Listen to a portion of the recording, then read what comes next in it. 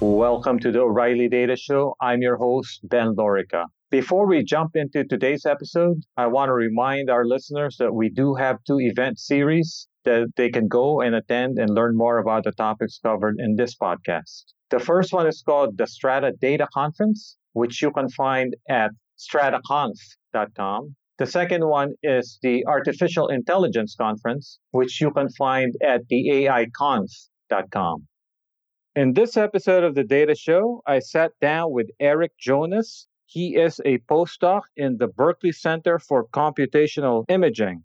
Eric is also affiliated with UC Berkeley's Rice Lab. And in fact, it was at Rice Lab that he first gave a talk about Pyren, a framework that lets data enthusiasts proficient with Python easily run existing code at massive scale on Amazon Web Services. And Eric and his collaborators are working on a related project, NumPyren, which is going to allow people to use linear algebra at massive scale on serverless architecture. So actually, Eric is also, since he was affiliated with Rice Lab, he is also very familiar with many of the projects there. So we talked about both Pyren, NumPyren, and Rice Lab Ray. Coincidentally, we are offering a few tutorials on Ray coming up here at the AI conference in San Francisco and at the AI conference in London. So I hope you enjoyed this episode. Eric Jonas, postdoc at UC Berkeley. Welcome to the Data Show. Hi, thanks, Ben. It's great to be here. So I'm looking at your background. You have like a cross-section of skills that industrial data scientists would envy, although I would suspect that a lot of them don't even know some of these techniques. Digital signal processing being one of them. One thing that I'm not familiar with, maybe you can kind of give me like a very quick definition of what is heliophysics. Oh, great. So heliophysics is the study of the sun. Okay. And so so you're now doing research on that, like writing papers? Yeah. So, I mean, one of the interesting things about the sun is that it's kind of a combined big data, little data problem, right? On one hand, we have these satellites that are up there kind of taking measurements, every few seconds for the past, 5 to 8 years. But on the other side, we have an N of one, right? We have one sun. It's kind of the only star that we can see with that level of resolution to get kind of this kind of interesting data about. And so from a kind of data science or machine learning perspective, it presents a lot of very interesting problems, especially with respect to kind of understanding and predicting how things that happen on the sun can influence things that happen on Earth. So is it fair to describe you as post or ex-Bayesian? I mean, what an interesting question. I struggle with this. To really nail that down requires me to figure out what it means to be a Bayesian. But I still very much think that the Bayesian program of kind of explicitly modeling your problem and thinking carefully about uncertainty and how uncertainty propagates through your system, and ultimately trying to, be very careful about what your priors are imparting on your model and these sorts of things is like incredibly important.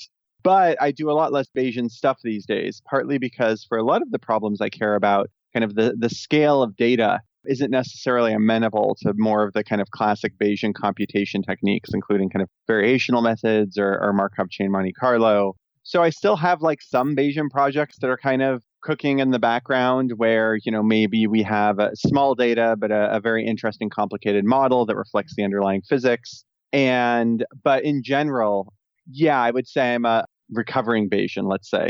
So actually, I had one of your thesis advisors give a keynote at one of our AI conferences, Josh Tenenbaum, and he's kind of applying some of these methods in conjunction with deep learning and trying to develop techniques that kind of mimic more how humans think. Maybe not how the brain works, but how humans think. So have you been following what they're doing? Oh, very much so. So Josh's research program is I mean, I've always been a fan, and they gave me my PhD, so I'm no longer, contractually obligated to say that.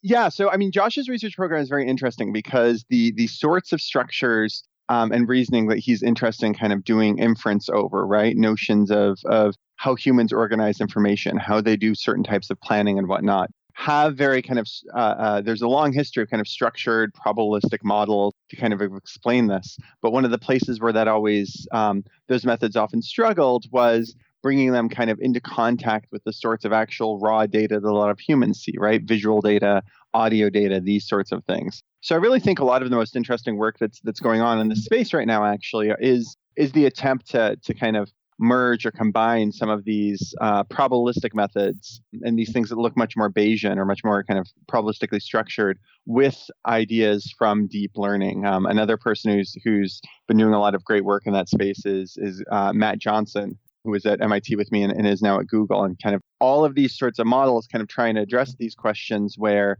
you have some maybe intuitive high level model about how the world works, right? Maybe you have some concept of physics or some concept of object permanence or whatnot. But what your sensors are often taking in are relatively unstructured pixels. And so is it kind of possible to kind of build learning systems that can learn from kind of that unstructured data, but exploit these structured priors in a way that lets us kind of either learn with better sample complexity, so learn with fewer examples, or have higher performance on some metric we care about. And I think that's really the across the machine learning space, that's really the most exciting place to be right now. Essentially, what you're doing is rather than brute force learning everything from scratch, incorporate some domain knowledge or structure, right? Exactly. And incorporate kind of domain knowledge or structure in a way that generalizes well to new unseen examples, but isn't so constrained that it kind of solves the problem already for you, right? So you want the raw data to kind of inform what's going on. And again, it's kind of this very Bayesian worldview, right? But especially for things that look like, time series models or models about kind of structured objects in the world, this can be very powerful. Yeah, and then a few years back, I thought that didn't DARPA have like a whole initiative around probabilistic programming? Yes, they did. And then every now and then I'll talk to the probabilistic programming people, but I still don't have a clear grasp of what they mean by probabilistic programming, because I think they themselves have a hard time defining. Well, right. So that's partly because a lot of, I think, these projects are still very academic and research focused. No, I mean, I would argue that the DARPA's probabilistic programming efforts were incredibly successful and that they resulted in kind of this cornucopia of probabilistic programming languages, all of which kind of are targeted towards different points in the research space. So the simplest way I like to describe probabilistic programming to people is it's automatic differentiation like we're used to in PyTorch or TensorFlow or whatever, plus probabilities, right? So if imagine if you write down some computation graph that is going to generate some synthetic data for you, and then what you'd really like to do is say, well, I saw this real data, kind of tell me what the hidden values would have been that would have generated this real or observed data. And that can end up being very powerful for again, these kind of Josh style models or kind of probabilistic models where you're trying to incorporate kind of prior notions of reasoning or structure, but it can also be very helpful in kind of the classical statistics context, right? A lot of what we think of as probabilistic programming actually was originally pioneered by our friends in the statistics community for just building complicated probabilistic models, right? The downside with probabilities is that often what you care about with when you're working with probabilities is some expectation, right? You say, well, what is the average number of times this coin is going to come up heads? And as soon as you start talking about averages, you have to start doing integrals, which means that so many of these probabilistic models have these kind of horrible intractable integrals, right? You can't write down kind of clean closed form solutions. And so people turn to these kind of computational methods, including kind of variational inference and MCMC. And these computational methods are powerful, but they're really hard to write, right? Like I guess we said recovering Bayesian, I look at the fact that all of this deep learning stuff is powered by stochastic gradient descent. And I'm like, that's it? Because the inference algorithms we were doing for Bayesian computation were kind of fantastically more complicated. And so the hope with these probabilistic programming languages, you can kind of write down these more complicated models, but also you can the kind of framework handles the same way that like PyTorch handles your automatic differentiation for you. The probabilistic programming language handles kind of all of the machinery to make these algorithms work such that you kind of correctly sample from the distribution that you care about. Does that make sense? Yeah. I'm actually surprised that since Mike Jordan was part of AmpLab and now RiceLab, that angle, that element hasn't creeped up in any of their software stack.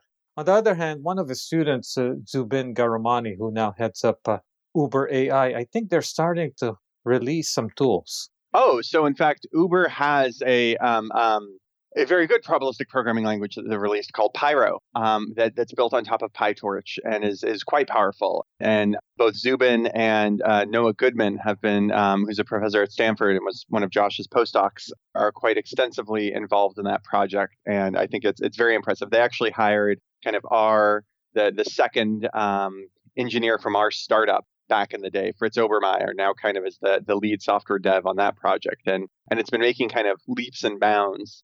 So that's been very exciting. I should check it out because I'm a big PyTorch fan. I should check that out. So just to make sure the audience knows, Eric is not a pure theoretician or academic. He's got some startup gravitas.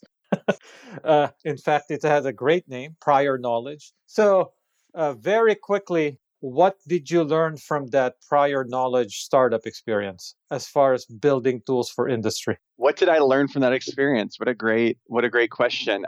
The first thing I learned was that most people basically need linear regression. And the vast majority of the universe, even I think today, inside large companies, is very much in a place where a lot of their challenges are not around particular machine learning methods, but are rather around kind of data aggregation, ETL, kind of figuring out what to do with the resulting machine learning models, figuring out how to deploy them. All of these things that kind of often as academics, we assume are solved problems. Actually, we found out through PK that in fact, a lot of these are very kind of open challenges, especially in large orgs.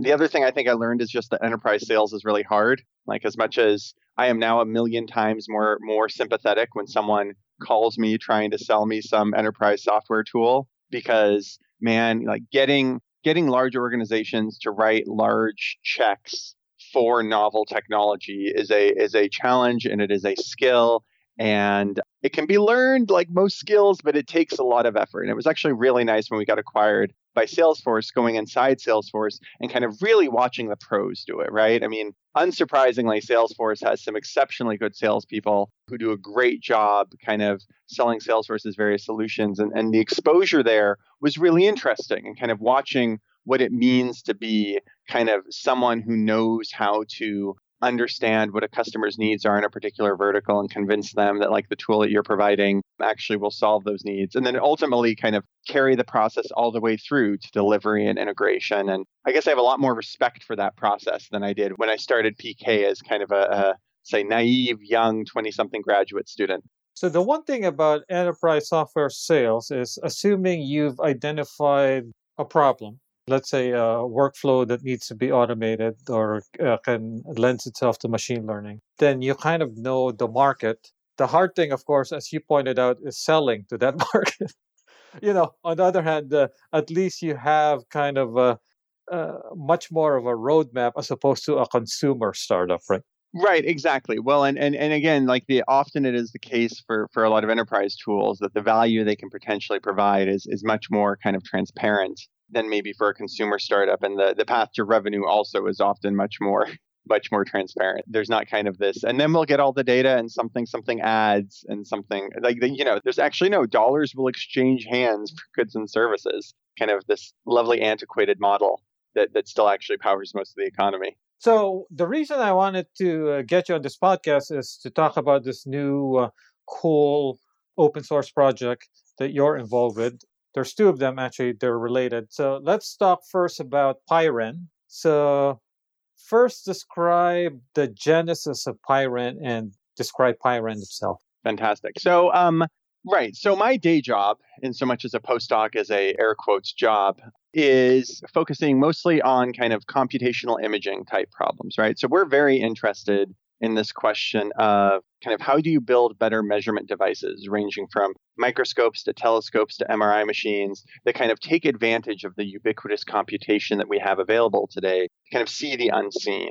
And that means that we spend a lot of time working very closely with a lot of very smart kind of electrical engineers, applied physicists, optics people, and these sorts of things. And so we had been working with this group, with kind of these groups at Berkeley for a long time. And, we'd get up and every time we'd start talking about, well, now, okay, here's how you run your cloud job. Here's how you, use AWS or EC2 to kind of even do simple things like hyperparameter search or whatever, figure out the right parameter for your regularization. Or, if you have something that turns some data into an image and you want to create a video, here's how you, it's this nice, embarrassingly parallel problem. Here's how you do it. And we weren't getting a lot of uptake. And it prompted we had a computational imaging lunch. We had one of these weekly lunches where, one of our new professors, Ren Ng, who was the founder and CEO of Lightro and is now a Berkeley professor, was like, well, why is there no cloud button? And of course, being AMP Lab and Rise Lab, people were like, haha, that's a dumb question. Why? Well, of course, there can't be a cloud button, blah, blah, blah. But we thought more about it. And actually, we started thinking that kind of for a large class of use cases, it might be viable to kind of automate a lot of the challenges that people experience with kind of using cloud computing infrastructure. And the real enabling technology for us was, Amazon announced the availability of AWS Lambda, their microservices framework, in 2014. And so kind of following this prompting, I went home and kind of in a weekend was like, well, I wonder how hard it is to kind of take an arbitrary Python function, marshal it across the wire, get it running in Lambdas. I wonder how many I can get at once, blah, blah, blah. And thus kind of Pyren was born. By the way, when you say, when they asked you for a cloud button, just to put this in context, we're talking about people interested in scientific computation, right? So they're going to do some sort of linear algebra or some large scale computation. Is that kind of So a lot of it was, objective? yes, but you shouldn't necessarily think about it in terms of HPC type workloads, right? High performance computing. It's just basically people kind of fitting what we think of as simple to kind of medium complicated models, often which have kind of a substantial, I guess, linear algebra. Are they models that are specialized? So in other words, since you are in Berkeley, people listening to this may want to ask, why not just use Spark? Well, right. So that's another fun question. So let's talk about Spark. So with apologies to everyone at Databricks, when we asked around, we determined that in fact, even within the AMP lab, fewer than half of the graduate students had ever written a Spark job, right? And that was really surprising. And there was this interesting question, why are none of Mike Jordan's graduate students ever using Spark, right? What are the impediments behind them using Spark, right? One challenge initially was Spark doesn't really abstract away a lot of the cluster management issues from you, right? With Spark, you still have to think about things in terms of the number of nodes. You have to think about things in terms of how you're getting the code out there. There are a lot of kind of associated challenges that come along with Spark. Now, Spark is incredibly powerful, right? You can kind of do arbitrary scaled distributed computation with it. And Spark is very fast, right? I mean, you write your code in Scala, it gets converted, blah, blah, blah. It gets optimized in the JVM by the JIT, and it's all very efficient. But if you just want to, generate the error bars for your NIPS paper by running the same experiment 100 times over and over again, the activation energy to move something to Spark is really high. And the knowledge required to kind of understand how to use Spark seems to be relatively high, right? And so the goal with Pyren was kind of, we didn't set out to build a general purpose distributed computation platform. What we really set out to do was kind of add the ability for a normal user to just, with their Python code, make a few small changes and suddenly run it on, 500 to 10,000 cores. So right? what sorts of Python code does Pyren support? So the goal is to have Pyren support basically everything people are doing, right? Now, what is necessary for that? So right now, we've primarily focused on the entire kind of scientific Python stack, right? So SciPy, NumPy, Pandas, Matplotlib, the whole ecosystem there, which is what we found we were using a lot of, and most of our collaborators were using kind of pretty extensively. And now one of the challenges with all of these frameworks in running these things on Lambda is, of course, right now, Lambda is a fairly constrained resource environment, right? Amazon will quite happily give you, 3,000 cores in the next 2 seconds, but each one both has a maximum runtime and a small amount of memory and a small amount of local disk.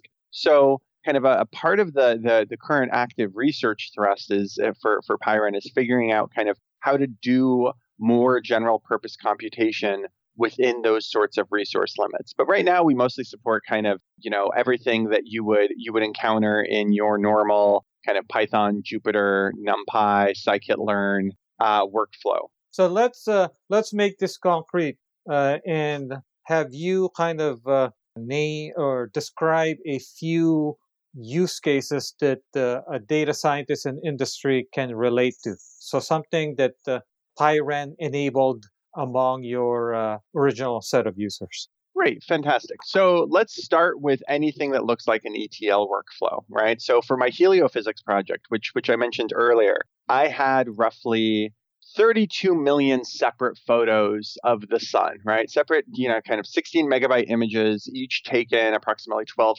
seconds apart from each other, stored in S3, right? I kind of somewhat laboriously extracted this from various NASA archives. And initially, I wanted to do a bunch of kind of image processing on those, right? Including kind of processing that was kind of an analytics capacity, right? Let's just count how many bad pixels there are. Let's measure kind of how many sunspots there are in each image. Not super complicated ImageNet TensorFlow style stuff, but stuff you can do with kind of scikit-learn. And the problem there is that for those sorts of ad hoc queries, they're embarrassingly parallel, but they also take a non-trivial amount of time, right? You have to get the image out from S3, you have to do the actual computation. And so the first thing I did, part of the motivation for Pyren was even for that project, where it's like, look, if you have this kind of massive ETL task where it's not necessarily an ETL pipeline, right? I'm not, this is again for kind of exploratory or ad hoc analytics here. I want to run these queries once, twice, maybe 3 times. I don't necessarily want to kind of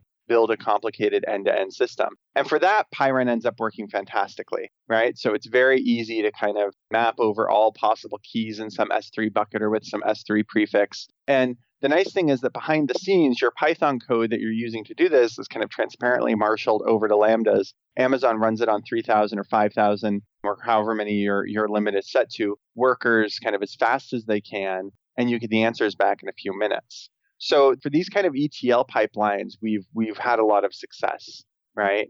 And then you say, okay, well, I've done this and maybe I've done some feature extraction and now I want to train some model, right? I'm going to train some linear model or some logistic regression or something. Or, an actual problem we had was we were trying to do kind of control theory to optimize a controller for a particular robotics task. And for all of these kind of machine learning problems, you often have these hyperparameters that you have to worry about, right? So Pyren ends up helping out a lot also with these kind of hyperparameter search problems. Because again, you could try and do something really complicated and fancy like Bayesian optimization, but you could also just grid and, kick off 10,000 jobs and come back 4 minutes later and see what the best set of model parameters are. So that's the hyperparameter optimization part has also been kind of extensively used.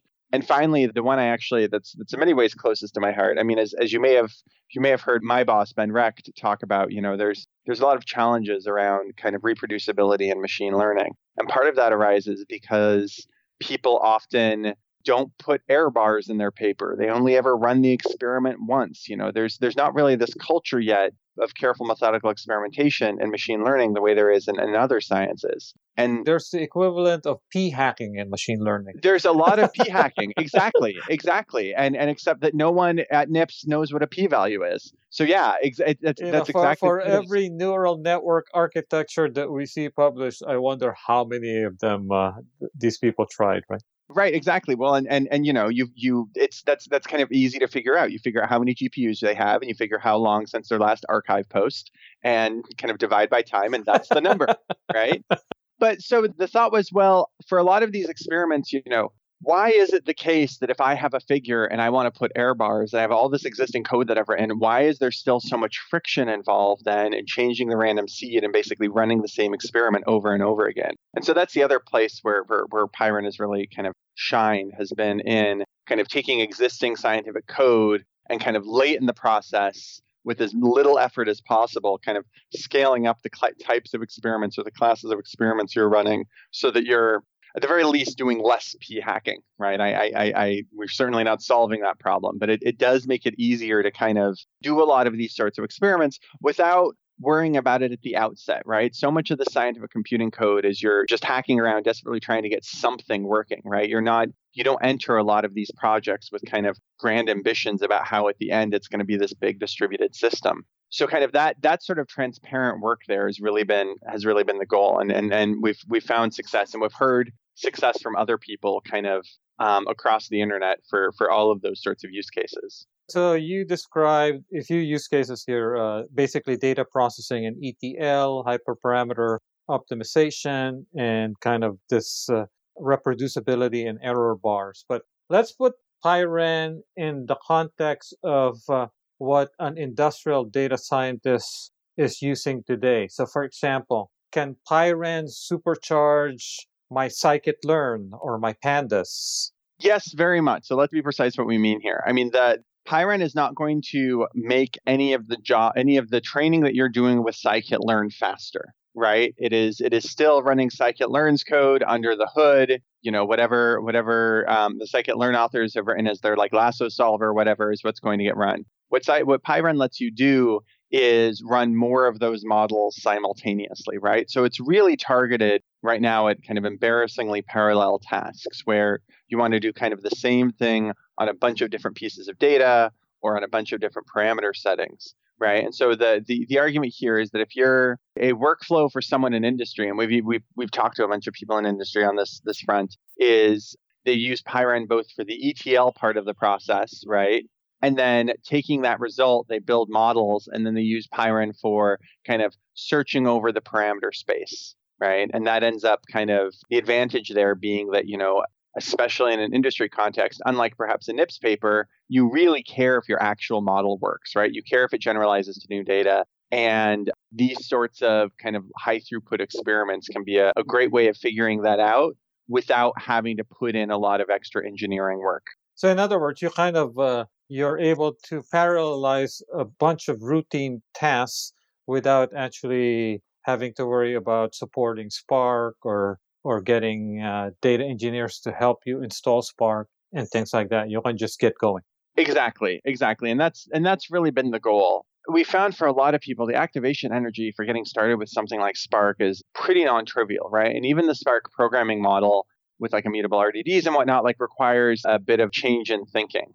Now, again, like I'm not sure I would build my company's entire real-time ETL pipeline on top of Pyren. But for these sorts, again, for anything that feels like has kind of an ad hoc or an analytic query, we found it works extremely well. So you talked about kind of Pyren and its relationship with the Python data stack. But on a single machine, there's things that these people who do scientific computation use a lot, right? So I'm thinking of things like MKL or CUDA.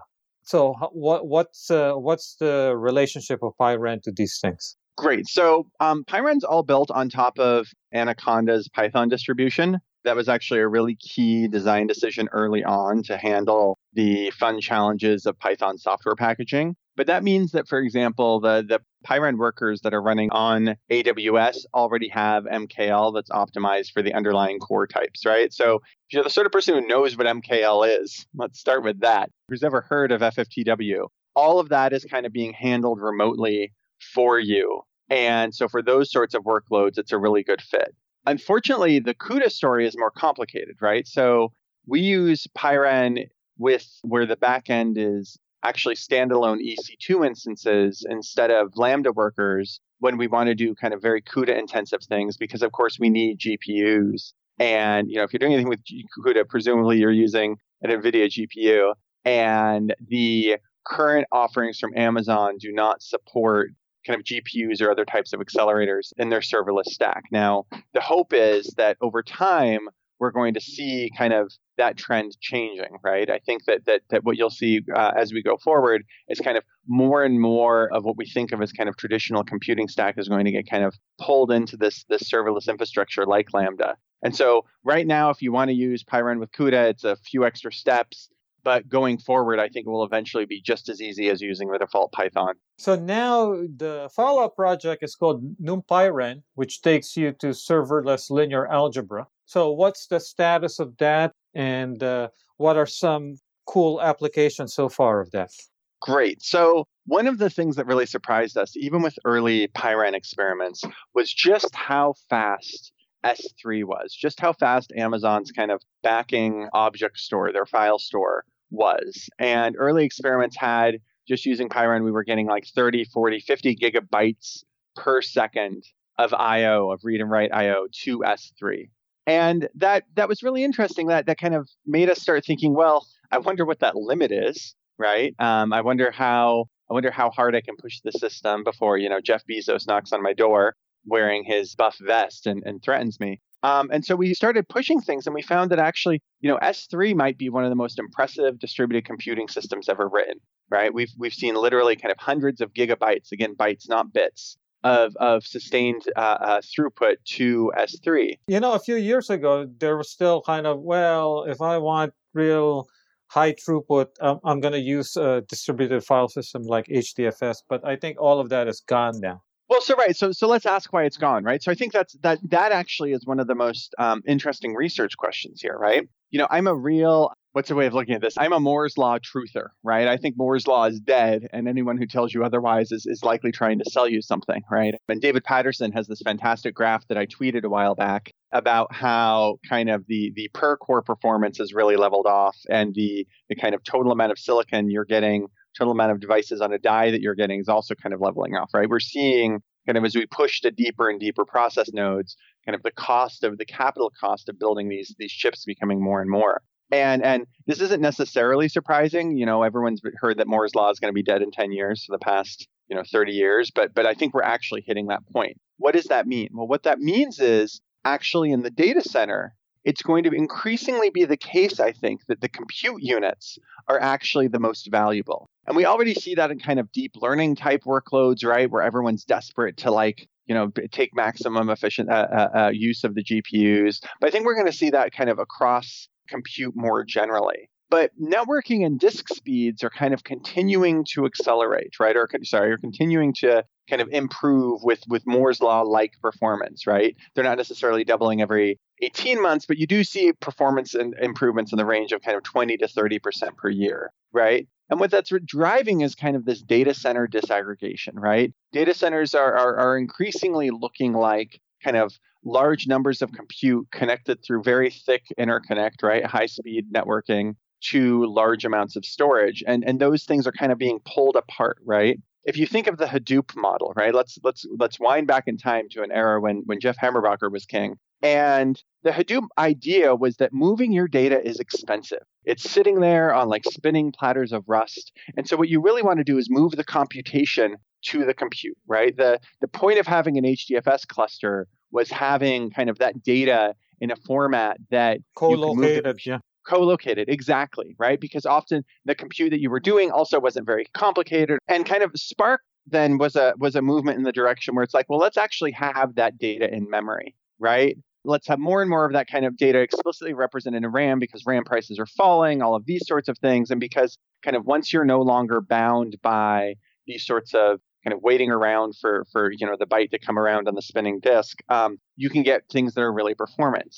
And I think that the future is going to look even more like going to kind of continue that trend, right? To where, in fact, your data is just going to live kind of off your machine. And when you need it, you're just going to pull it in, right? I mean, we're with commodity networking approaching 40 gigabit speeds, that's a lot of data that you can pull in relative to kind of the amount of compute that you can do. And so all of these things made us think, well, what if we tried to do something crazy and actually try to do a traditional kind of supercomputing like workload on using Pyran, right?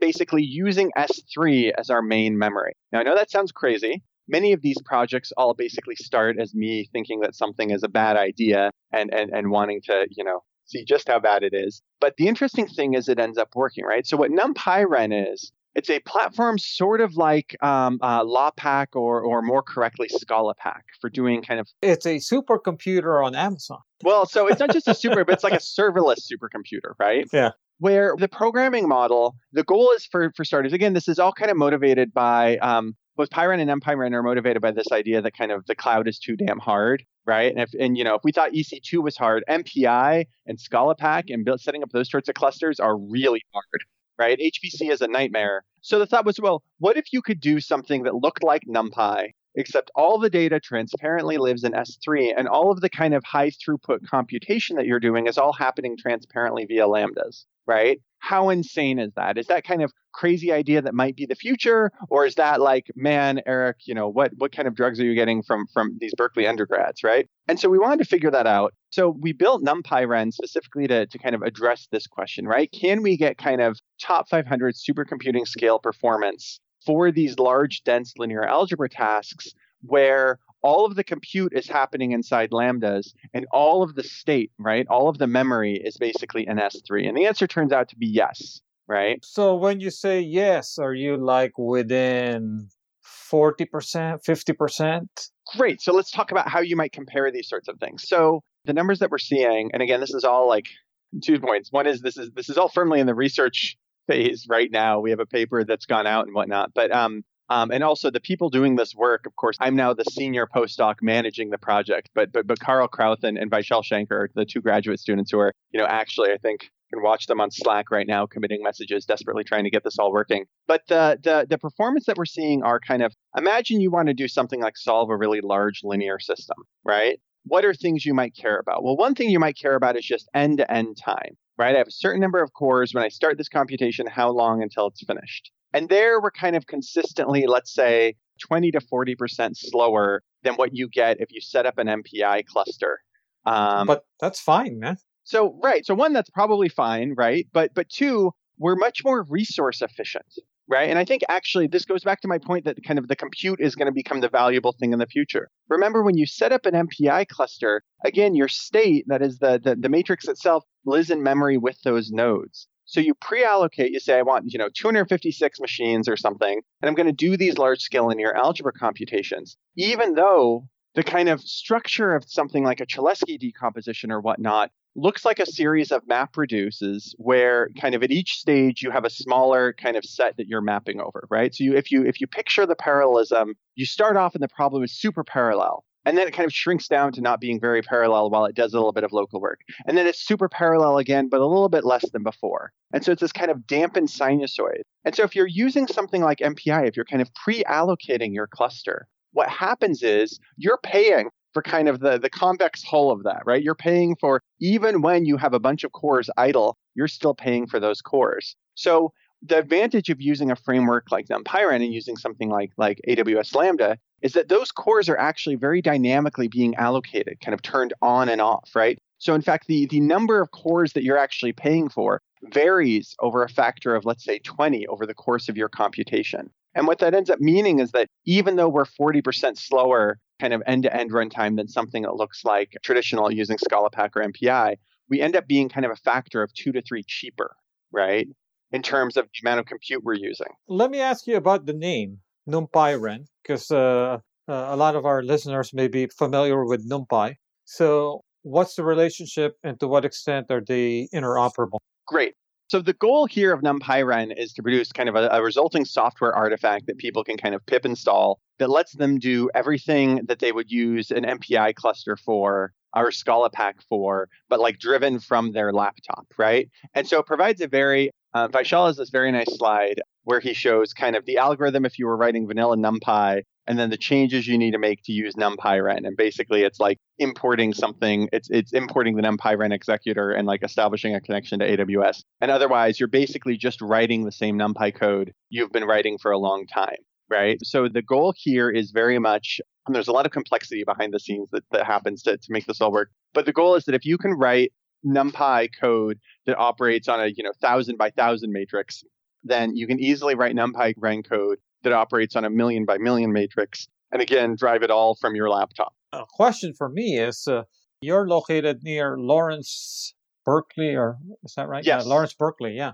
So have you been able to convince them to take a look at this thing? We have, only in so much as they are smart, curious people, right? Who are always excited what the next big thing is. That said, I don't think we've necessarily gotten real buy-in from the traditional HPC audiences yet. Because they have their own MPI and HPC installs. Well, so they do, and they often also have a tremendous amount of kind of legacy code, right? These are people who, I've been playing with some of that code for some other projects lately. There's a lot of Fortran You out mean there. Fortran?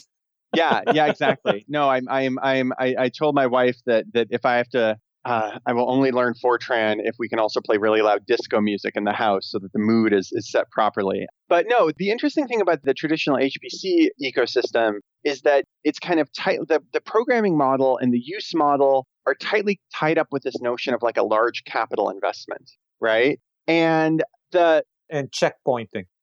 and lots of checkpointing and like lots of tools that feel kind of brittle and all of this. And so the hope here is that, I'm not necessarily convinced that we're going to get legacy people with, a million lines of Fortran that simulate the climate to convert. It's much more the people I'm much more excited about are kind of the people who right now are only using deep learning methods because from their perspective, using any scalable linear algebra or kernel methods for machine learning is just too damn hard, right? Chris Ray has this nice quote where he's like, why is it easier to train a bidirectional LSTM with attention than it is to like just compute the SVD of a giant matrix, right? One of these things is actually fantastically more complicated than the other. But right now, our linear algebra tools are just such an impediment, right, to doing that sort of large scale computation. So the hope is to kind of enable this class of work for the tensor bros out there. And so then, in essence, then any algorithm whose basic mechanism involves matrix computation, NumPyRen should be able to implement at scale. That's the hope. I mean, again, we are an academic research lab that has a history of making grandiose claims. So when we get this all out there, I'm curious to see what the actual use looks like. But it does seem that there do exist a lot of points in the space where I think we'll be able to deliver on that promise, right? We're kind of and it's nice. I mean, it's actually really nice being at Berkeley in a place that has a tradition of caring about kind of open source software and getting things out there, because it really seems like kind of the research and the interest and the tooling are all kind of coming together. Speaking of Berkeley, actually, so you're now, because Ben is part of the Center for Computational Imaging, you sit over there, but I know you also spend time at Rice Lab, and in fact, I first learned about PyRen through the Rice Lab people because they offered PyRen as one of the tutorials in the first Rice camp, along with another project called Ray, which is also kind of like distributed Python. So what is the relationship between PyRen and Ray? Great question. So I think of Ray, my mental model for Ray here, which Ray now has like a tremendous amount of interest and dev tools and whatnot behind it. I think of Ray as very much kind of the new Spark, right? Ray is an excellent platform for kind of building large scale distributed systems. And Ray is much more Python native than Spark was. And it also has much more of a focus on kind of real time performance, right? And so a lot of the things that people are interested in with Ray revolve around doing things like large-scale reinforcement learning for a lot of the kind of deep reinforcement learning things that everyone's really excited about. I think of Ray basically as the tool for professionals, right? I don't know if Robert or Philip would beat me up for saying that. But the goal from our perspective with NumPyRen and PyRen is to actually kind of tackle a different user base, right? We're very interested in kind of people who have no mental model for what distributed computation should look like, or who have kind of no experience building those sorts of systems, and who honestly have more relaxed performance needs, right? If you really care about squeezing out every byte, or if you care about kind of if latency is a big concern for your application, Ray is, I think, totally the best in class to go for right now, right? But if you're more in kind of this casual mode, I think that PyRen and hopefully NumPyRen are going to be better fits. Yeah, and then Ray, of course, is written in C++. That's why you were saying you can squeeze more out of it. But one of the things that actually these two projects share, and maybe this is kind of a Berkeley thing, is that they both have very simple APIs, right? Yes, exactly. Well, so the goal of both is to have a simple API, right? Very small and simple. I would argue that because of the complexity of what Ray is doing behind the scenes, even if like Spark, the underlying API, looks simple, there's actually a tremendous amount of surface area under there that you have to reason about. Much as with Spark, everyone says, well, there's map and you do these kind of nice Scala list comprehensions and these simple things. But, before you know it, you find yourself worrying a lot about kind of out of memory errors on your worker nodes because the caching allocator didn't clear things properly, or you have some kind of legacy RDDs hanging around. So kind of the additional complexity that comes along with that, I think, might end up being a challenge for at least a lot of the users that we're targeting. Again, kind of the people running ad hoc queries, or the people who are coming from kind of physics or engineering backgrounds where they don't necessarily know kind of how to figure out how much RAM is on their machine. So I just really want to stress that if you're trying to build a real large scale distributed system, Ray is the place to be. And if you're more kind of experimenting and trying to kind of do these sorts of things that have this more analytic flavor, I really think that at least the hope is that PyRun and NumPyRun are going to be a good fit. Actually, this is coincidentally, tomorrow is the first ever Ray meetup, invite only. And I'm fortunate enough to be invited. So I'm looking forward to hearing about some of these more industry use cases for Ray. But one of the things that, as you pointed out, that Ray enables and actually makes easy now that they have a library for it is reinforcement learning. They have a library that sits on top of it called RLlib. And our mutual friend, your boss, Ben Recht, recently wrote that he thinks that all of the daunting and interesting problems in machine learning are now reinforcement learning problems. So do you agree with this?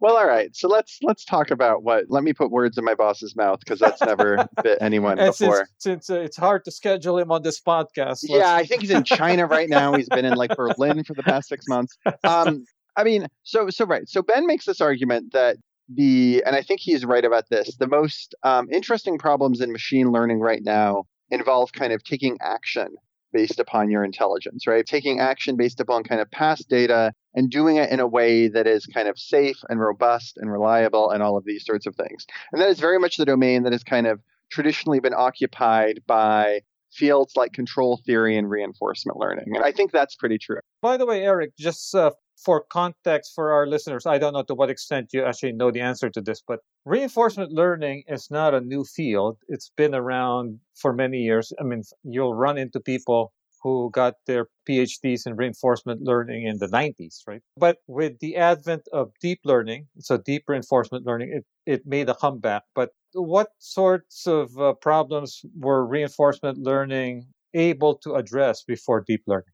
Well, great. So, I mean, from my perspective, the question with reinforcement learning is that I have the world, I have some system that has some state, and I want to take some action. And in fact, I often want to take a sequence of actions such that I achieve some goal, right? And so reinforcement learning is part of a collection of techniques that are often targeted at solving problems that have this structure, right? Often these are known as kind of Markov decision processes, right? In fact, sometimes it's confusing because reinforcement learning is used to refer to a class of techniques and a class of problems.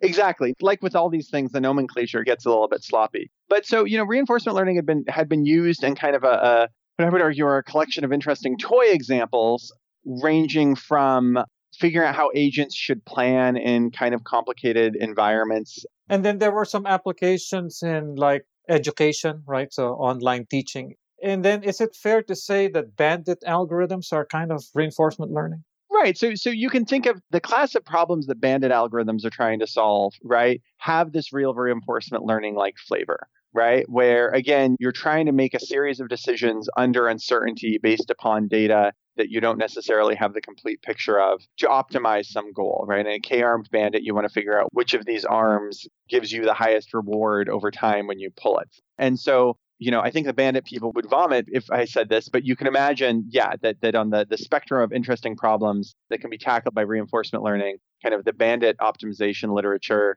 is in that family, right? As is, though, all of control theory, right? I mean, I see. Yeah. I think of control theory as reinforcement learning that works, right? I mean, and yeah, you can use it to fly planes. No, exactly. Like your car doesn't crash all the time because of control theory, right? Your airplanes are totally safe. And this is vital work that's gone back, 70 years now, right? The people who worked on this have their pictures on the walls at MIT when I was an undergrad. So then I guess the series of posts that Ben wrote was around, so here's reinforcement learning. Here are the applications it can be used for. People got excited because of deep learning, but then there's these model-based methods come from control theory that you can't forget about. Is that kind of the... I mean, I would make the stronger statement, and again, you should what harm can come from this? But Ben's argument is that basically reinforcement learning doesn't really work, and that what really works and has achieved tremendously wide success are model-based control theory methods, right? That are again solving this similar class of problems, but by and large, the control theory. So Ben's blog posts were partly an attempt to kind of bridge these two worlds, right, and to kind of explain to both himself. There's always kind of a self-pedagogy component of this, but also the world, that in fact these model-based methods often do a much saner and more robust job at tackling a lot of these problems than just throwing it into reinforce. But is it either or? Because you're starting to see, in fact, I think at the last Rice Lab retreat, maybe Sergey Levine, I think, gave a talk around deep reinforcement learning and combining it with model-based techniques. Right? So people are increasingly trying to use these sorts of model-based techniques or put more models into their reinforcement learning problems, right? We'll see if kind of the lipstick on a pig approach ends up working, or if the right thing to do is kind of continue generalizing the space of nonlinear control, right? Again, and these are all very biased things to say, right? Well, I have a weak opinion on anything, but a lot of the things that we're kind of interested in are these continuous control tasks, right? Tasks where, you're moving the robot arm or you're adjusting the airfoil on the plane, where often, again, the dynamics arise so naturally, right? The model comes so naturally. Why make your deep reinforcement learning system kind of relearn the fact that objects have momentum every single time, right? From an engineering perspective, that feels a little silly. Now, if you think that the goal of all of these methods is to get to AGI and you kind of want to put no information in ever and have the thing automatically learn, then maybe these are interesting research questions. But putting on our engineering hat, we often kind of want to put in and kind of bring this all full circle back to being a Bayesian, take advantage of the prior information that you have about the world, right? And in this long celebrated history of physicists came up with all of this knowledge. Why are we going to throw that out? Especially if we want to build systems that both work and work robustly, right? Work when their inputs are perturbed, work in uncertain conditions, which is the thing that control theory can give you right now that none of these deep reinforcement learning methods can. So the deep reinforcement learning techniques are basically, let's learn everything from just basically massive simulations, right? Right. But then, like you said, one, it's not the most efficient, but also I think that to what extent can you kind of deploy these things in mission critical situations if you don't have any prior assumptions, or you know what I mean? So how do you do error bars on these things? Right. So exactly. And, people debate about this. I mean, again, like I really want to stress that most of what I'm voicing here is an opinion weakly informed by data, which is presumably as only slightly more valid than my opinion about what the Fed should do with interest rates.